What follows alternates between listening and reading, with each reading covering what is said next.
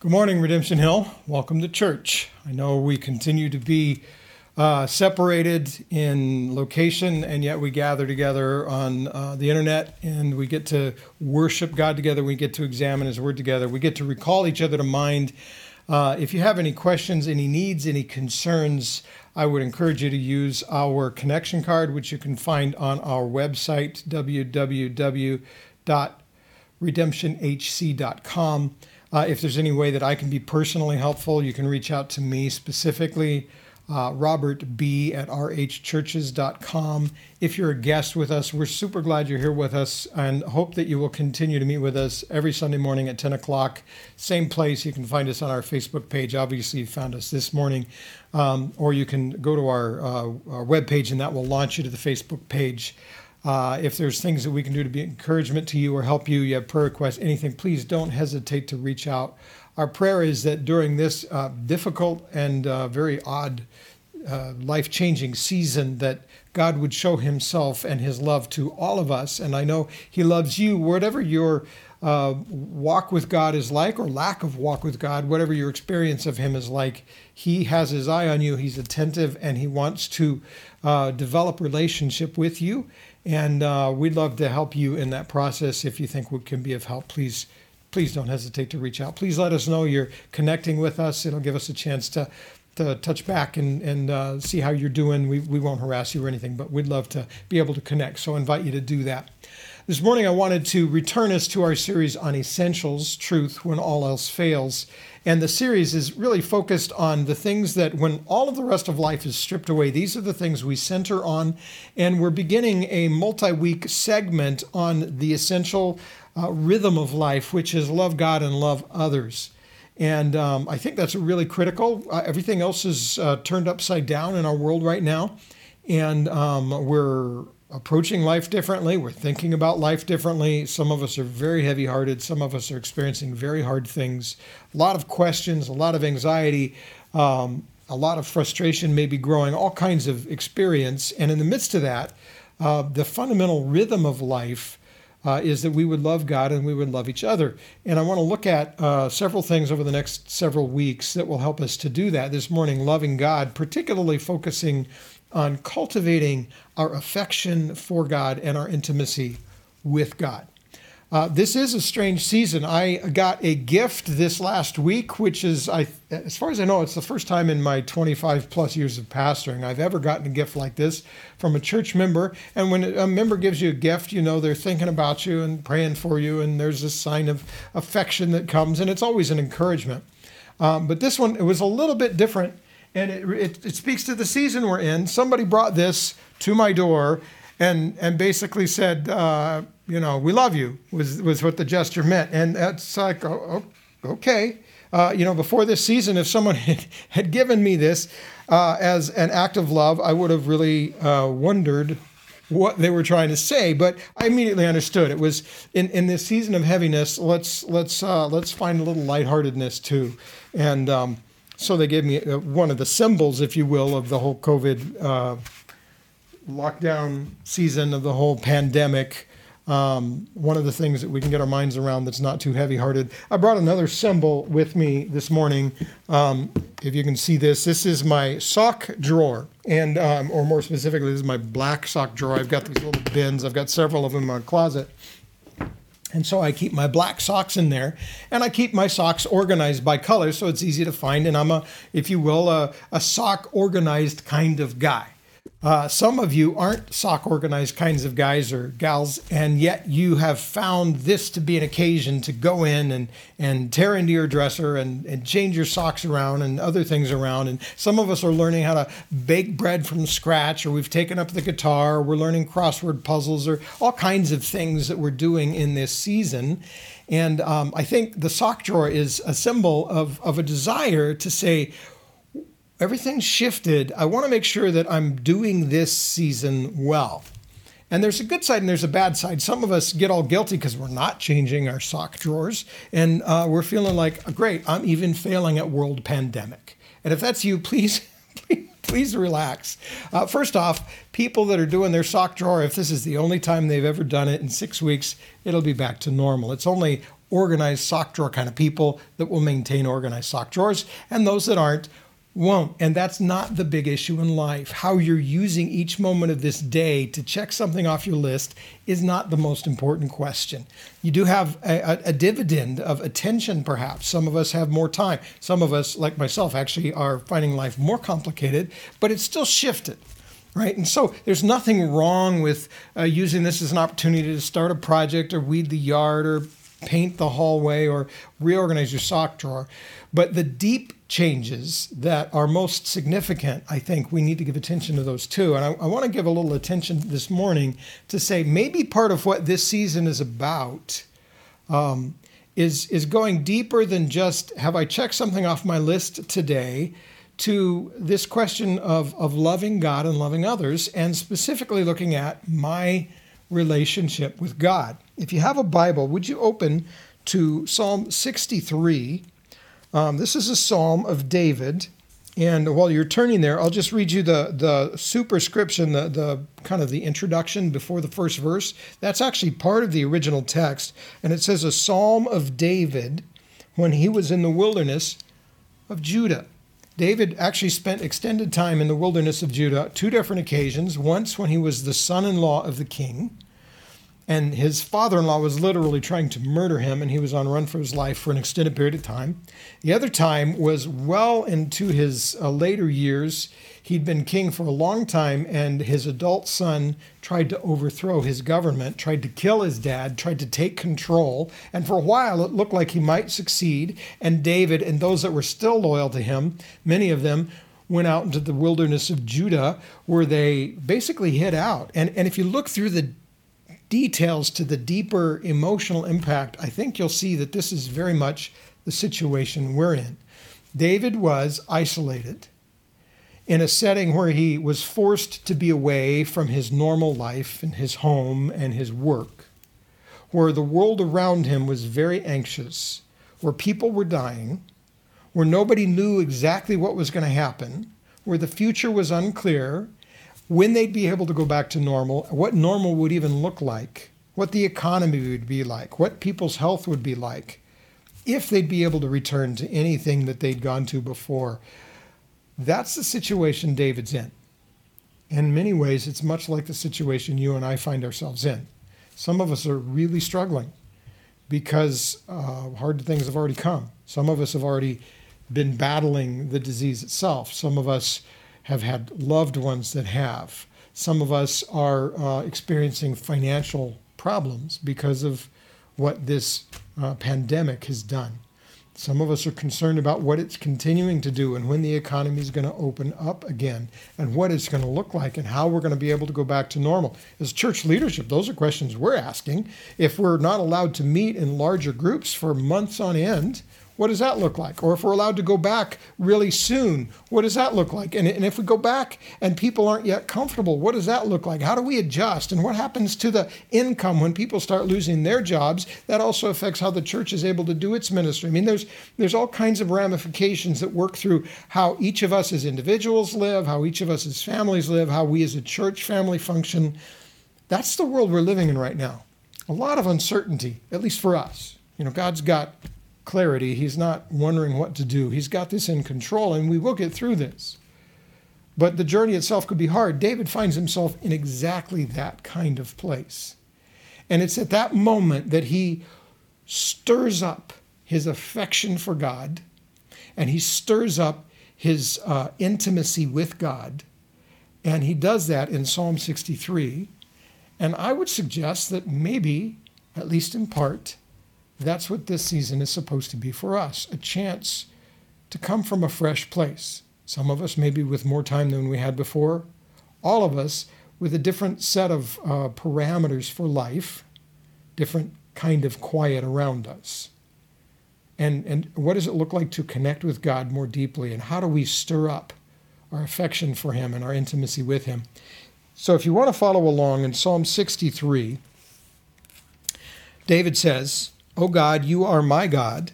Earnestly I seek you. My soul thirsts for you. My flesh faints for you, as in a dry and weary land where there is no water. So I have looked upon you in the sanctuary, beholding your power and glory, because your steadfast love is better than life. My lips will praise you. So I will bless you as long as I live. In your name I will lift up my hands. My soul will be satisfied as with fat and rich food, and my mouth will praise you with joyful lips. When I remember you upon my bed and meditate on you in the watches of the night, for you have been my help, and in the shadow of your wings I will sing for joy. My soul clings to you, your right hand upholds me. Now we'll stop there for just a second. I want to point out, this has all been very personal so far. It's me and you. A lot of things going on. David is not alone, and yet he's isolated. And in that isolation, there's this very personal drawing in close to God, where it's me and you, God. But he doesn't lose sight of the fact that he's part of a bigger story. There's bigger things going on. And the last 3 verses kind of build out more perspective, that there's other people around, other things are going on. One of the things that we want to guard against as we cultivate a personal depth of relationship with God is that we become too privatized and somehow think the whole world revolves around us, because it doesn't. It just doesn't. But God is personally interested, personally attentive, and personally available to me, and he's attentive and available in a way that he's not to you. He's attentive and available to you in a different kind of way because it's a very personal relationship, even though God is working in this grand scheme of things. And David gets that. He even talks about himself in a more objective and less personal way when he just calls himself the king in these final verses. But he says, those who seek to destroy my life, verse 9, shall go down into the depths of the earth. They shall be given over to the power of the sword. They shall be a portion for jackals. But the king, that's David, shall rejoice in God. All who swear by him shall exult, for the mouths of liars will be stopped. So David doesn't lose sight of the fact that God's got this big plan in this big world that he's working out that involves everybody, right? This moment is not simply for me. That would be foolish for me to think that. But there are things simply for me in this moment. And most of this psalm is David connecting with God very, very personally. And I want to point out how it starts and ends, that personal section. In verse 1, it starts with a phrase about his soul. It says, my soul thirsts for you. And then the last verse of that section, verse 8, says, my soul clings to you. He's talking about his own personal soul connection with God. And he's saying, my soul thirsts for you. I've longed for you. I've sought you. My flesh faints. I'm in this dry and weary land. My soul is thirsting for you. And I need you to quench that thirst. I'm desperate for you. And then he ends by saying, my soul is clinging to you. It's you alone that I'm seeking. Whoever else I'm close to and whatever else is happening, I want to draw close to you and lean into you and hold on to you. That's what it's about. It's about David living that reality, cultivating that reality, experiencing that reality, even as things around him are isolating, anxious, difficult, and unclear. So here's a question I have for you. Is your soul in this moment, in this season, thirsting for God? Is your soul clinging for God?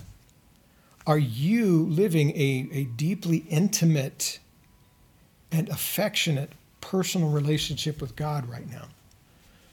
I would suggest that part of what this season affords us and actually lays on us is, in a sense, an obligation, is the opportunity to pursue that, to strengthen that, to refine that and refocus on that, to maybe capture that for the first time. God wants that. Do we?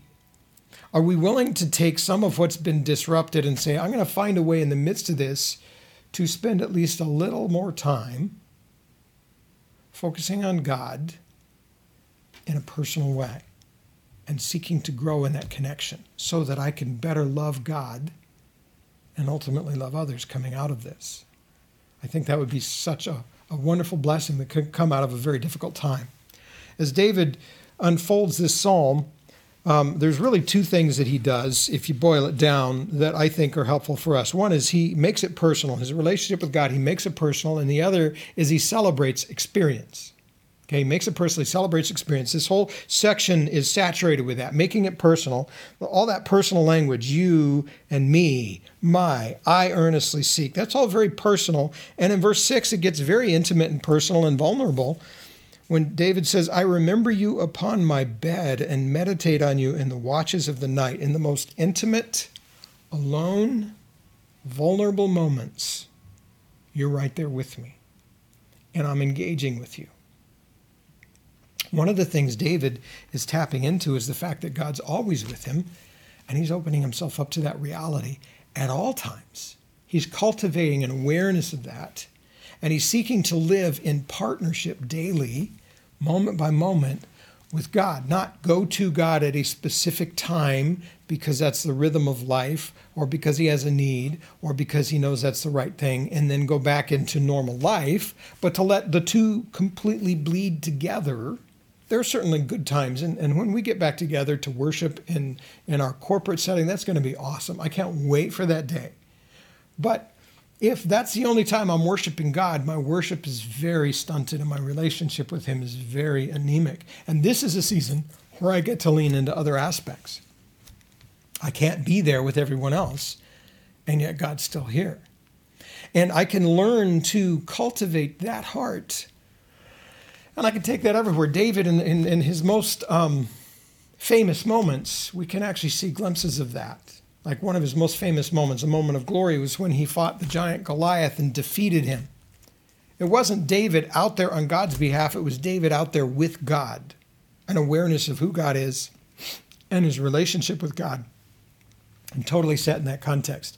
When he finds out the giant is taunting the armies of Israel, he keeps saying in different conversations, who is this uncircumcised Philistine? Right? David is not trying to be particularly rude and insulting, nor is he overly concerned about Goliath's health hygiene. When he says uncircumcised Philistine, he's actually saying something about relationship. We are God's people. We have an intimate, personal relationship with him that we live under every day, and he doesn't. Why should he be allowed or able to even approach and sneer and insult, much less threaten, when we're the ones who have a relationship with God? David's completely tied into that relationship, and that's what actually winds him up on the battlefield. And as he's running out to meet Goliath, Goliath is armed heavily, and he's coming at him with all of his skills and all of his weaponry, and David is coming at him with nothing but a sling and some stones. But that's okay. David actually calls out and he says, you come to me with a sword and a spear and a javelin and a shield, but I come to you in the name of the Lord of hosts.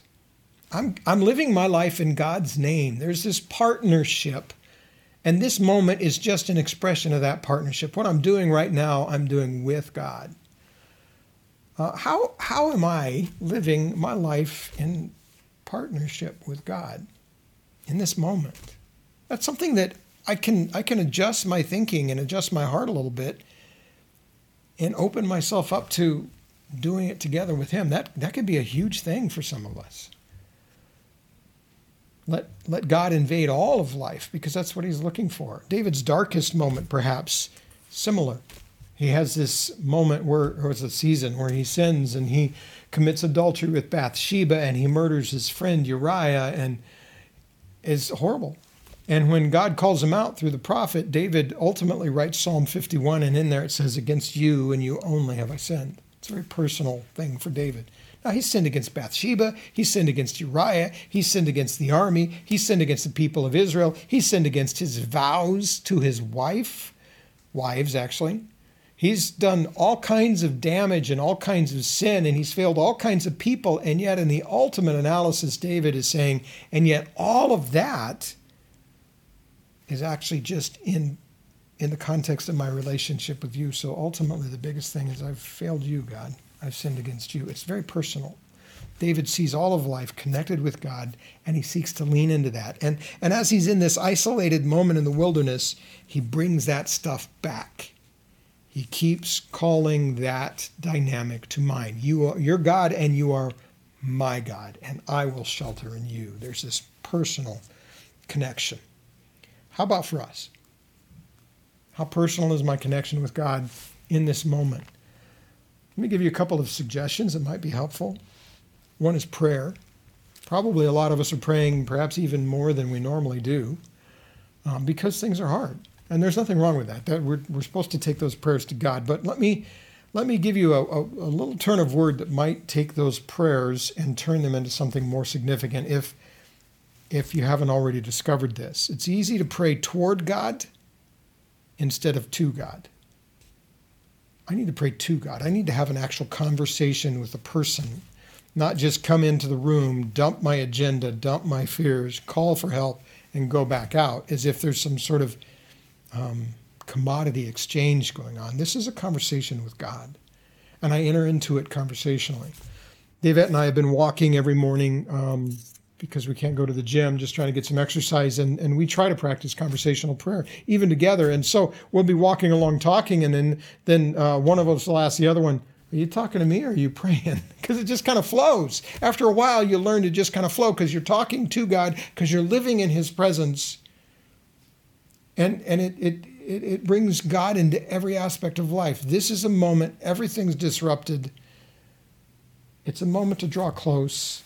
For some of us, it's a moment to learn in new ways how to make that relationship more personal. And maybe one little thing I could do is work hard at not praying towards God, but praying to him.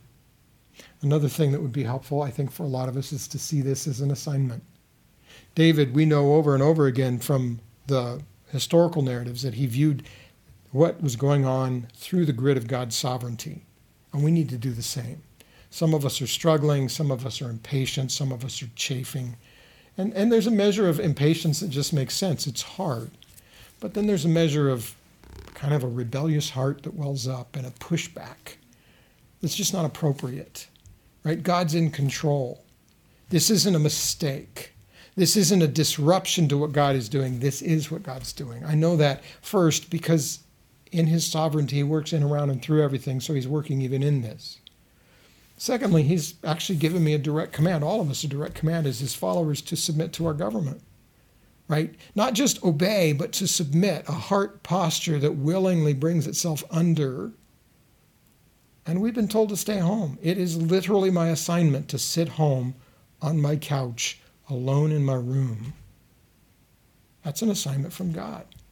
And if I see it through that lens, some of the emotional energy I burn off with all the what ifs and wrestlings, maybe I can direct towards more profitable things and say, okay, God, I don't know why this is happening, and I'm not necessarily clear on why it would happen this way as opposed to some other way, and I might not have chosen this way, but that's really not the point. You've told me this is my assignment, so now what do you have for me in this?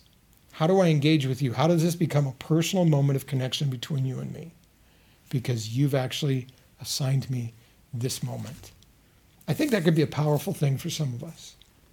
The other thing that David does in this psalm is he celebrates experience. Let me just quickly call those things out to your attention. Verse 2 says, I looked upon you in the sanctuary, beholding your power and glory, right? He goes to the tabernacle, and there's the Shekinah glory of God and all that brings to mind, and he literally goes to experience direct connection with God's power and glory. And he puts himself in the place where that can happen. And afterwards, he recalls that. Right now, we don't have the Shekinah glory of God, but you can look around you a million ways and find God's power and glory. It surrounds us. And when we have opportunities, we need to key into that. We need to notice that. Now, you know, for me, it's going out under a dark sky. And right now, I have to stay here. So there's nothing dark around here. I can look through a telescope, but it's just not the same. But it's okay. It's nice to be able to do that. But I can also recall, I actually have been. Recall a couple of years ago when I was on sabbatical in upstate New York, a friend's house, kind of rural. And night after night, I took my little telescope out and was looking at all the things that I love and listening to my worship music. And it was this amazing connection moment with God. And I can draw from that. I can draw from the beauty of the sunshine and the clarity of the air and the flowers that are around me. And there's all kinds of ways that I can see the majesty and glory of God. I can draw from my experiences where I've seen God work in life. The other night in my men's small group, someone asked, we were studying prayer and being persistent in it because God will answer, but sometimes it takes a while. And someone asked how I had experienced that, and I shared 3 or 4 stories about how God had done some extraordinary things, although it was a long period of time leading up to it. And sharing that, I think, blessed them. I know it blessed me. I know it drew me into a heart of deeper praise because I have seen, I have experienced the glory and the power of God 1,000 different ways. And in this moment, I have time maybe to go find it in fresh ways. And if I'm too confined, to recall to mind those things that are so blessing and move me to worship. He celebrates experience in concrete ways, right? God's active in concrete ways. So when David says, your steadfast love is better than life, and then later when he says, my soul will be satisfied, he's talking about concrete things, not just some abstract theological principle. Those things are foundational. Those things are huge. But I really don't understand God, and I really don't understand his word until it comes all the way down to a connection point in a concrete way in my life where I can say, God did that. That was amazing. Here's how he provided. Here's how he cared. Here's how he blessed. Here's how he encouraged. Here's how he strengthened. Here's how he challenged. Here's how he surfaced sin and dealt with it. Here's how God has been at work. His kind and faithful love is following me, and I'm recalling that to mind, and I'm choosing to anchor myself there. In the midst of the hard things, where are the good things? Those grace moments that I can see. That's a good thing, and God did that. I can start there, and I can build from there. He engages fully, too. I don't have time to develop this, but if you look, he raises his hands. He uses his imagination. I'm under your wings. I mean, he's fully engaged with God, not holding anything back because he wants to fully experience God in a relational way. We're told that eternal life is knowing God and Jesus Christ whom he sent, John 17:3. Knowing is not just cognitive. There's this practical, concrete experience. And sometimes that experience is quiet, and sometimes that experience is harrowing, and sometimes that experience is awe-inspiring, and sometimes that experience is joyful and makes us want to laugh, and sometimes it makes us want to cry with joy, and sometimes it makes us want to cry with sorrow. But encountering the real God who actually is has an impact, and David is leaning into that. Am I leaning into looking for God and leaning into what God has done and allowing that to stir my heart and strengthen it? And am I leaning into what he's doing right now and just savoring it, choosing to say, I will be satisfied with the fine food that you're giving me, the food of your blessing and your grace? Do you have a thirsty soul? Are you clinging? This is a time where we get to know God. I want to finish with a prayer that we have prayed for our girls many, many times over the years. And it's David's charge to Solomon. I'll turn it into a prayer as he's handing over the reins of power to his son. It comes from 1 Chronicles 28:9. And here's the prayer. I pray that you would know the God of your father and would serve him with a whole heart and a willing mind. For the Lord searches all hearts and understands every plan and thought. If you seek him, he will be found by you. We may be here for a while, but we get to be here with God. And in the midst of reorganizing sock drawers and baking bread and trips to the store to make sure we don't run out of toilet paper, and the deeper things, caring for people who are hurting, helping those in need, we have an opportunity to get to know the God of our ancestors in fresh ways, personally and deeply. And my prayer is that we would lean into that. God bless you. Robert has been speaking about how this is an opportune time to pursue loving God and loving others. And he referenced Psalm 63, where the psalmist says, my soul thirsts for you, the living God. And he says right after that, I beheld you in the sanctuary, seeing your power and your glory. And some of us might be feeling today like we have not been allowed to gather in your sanctuary and behold your glory and your power together with one another. And we might be feeling like my soul isn't really thirsting for God right now. I've been so distracted.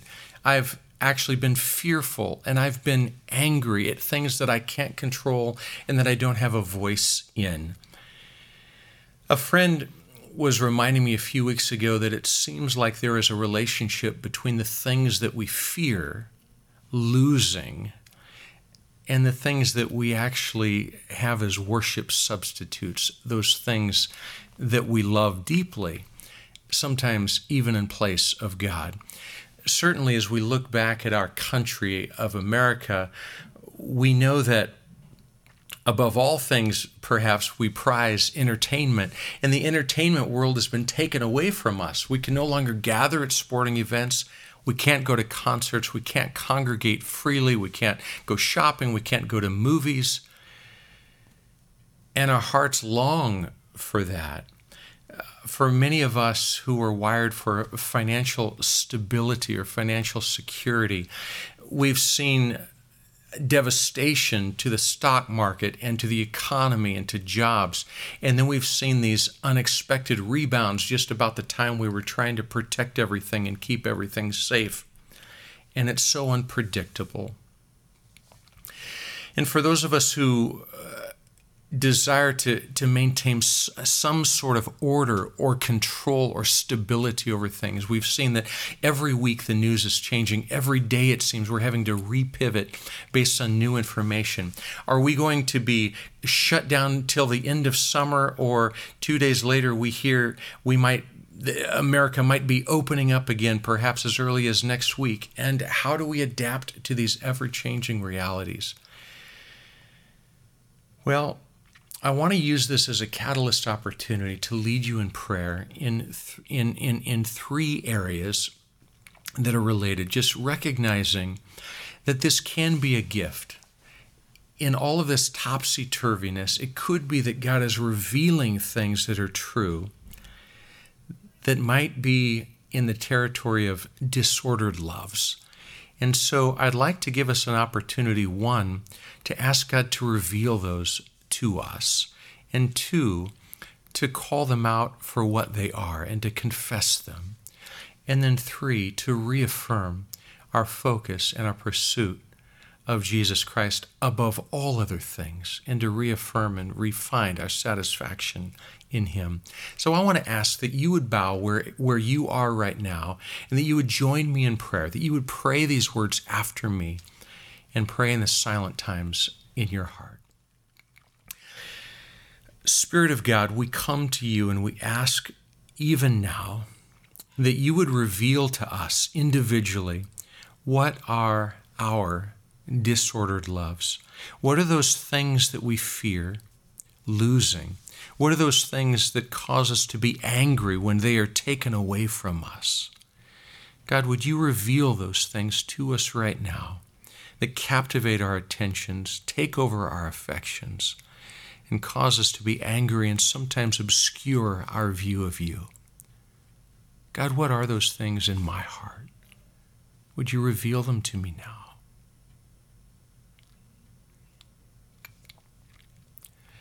And God, as some of these things are coming into my mind right now, that I recognize them to be true, God, I want to confess them to you, that I don't want these to obscure my worship of you or my vision of Christ.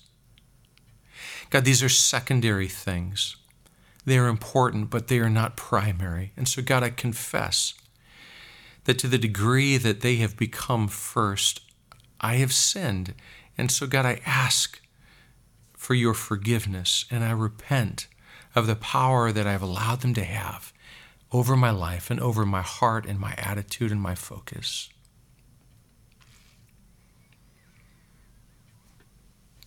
And God, finally, I want to reaffirm my desire to put Christ first. God, would you restore within me a heart's hunger, a soul's thirst for the living God above all other things. God, would you restore within me the joy of sensing the access that I have to relationship with you, O God. May that be more paramount to me, more significant to me than all of the restrictions that I'm experiencing. God, no one can take that away from me. Would you help me to cling to that anew, to find new joy there, new delight there? May I be determined to worship you, O God, above everything else, and find joy in you. And as I pursue loving you more than these other things, would you help me to take your love and to apply it to others, and through you to love others as you have loved me. In the name of Jesus Christ, we pray. Amen. Amen. Nate is going to lead us in a couple songs that continue to guide our thoughts in refocusing toward our Lord, in whom it is better to be with than anything else.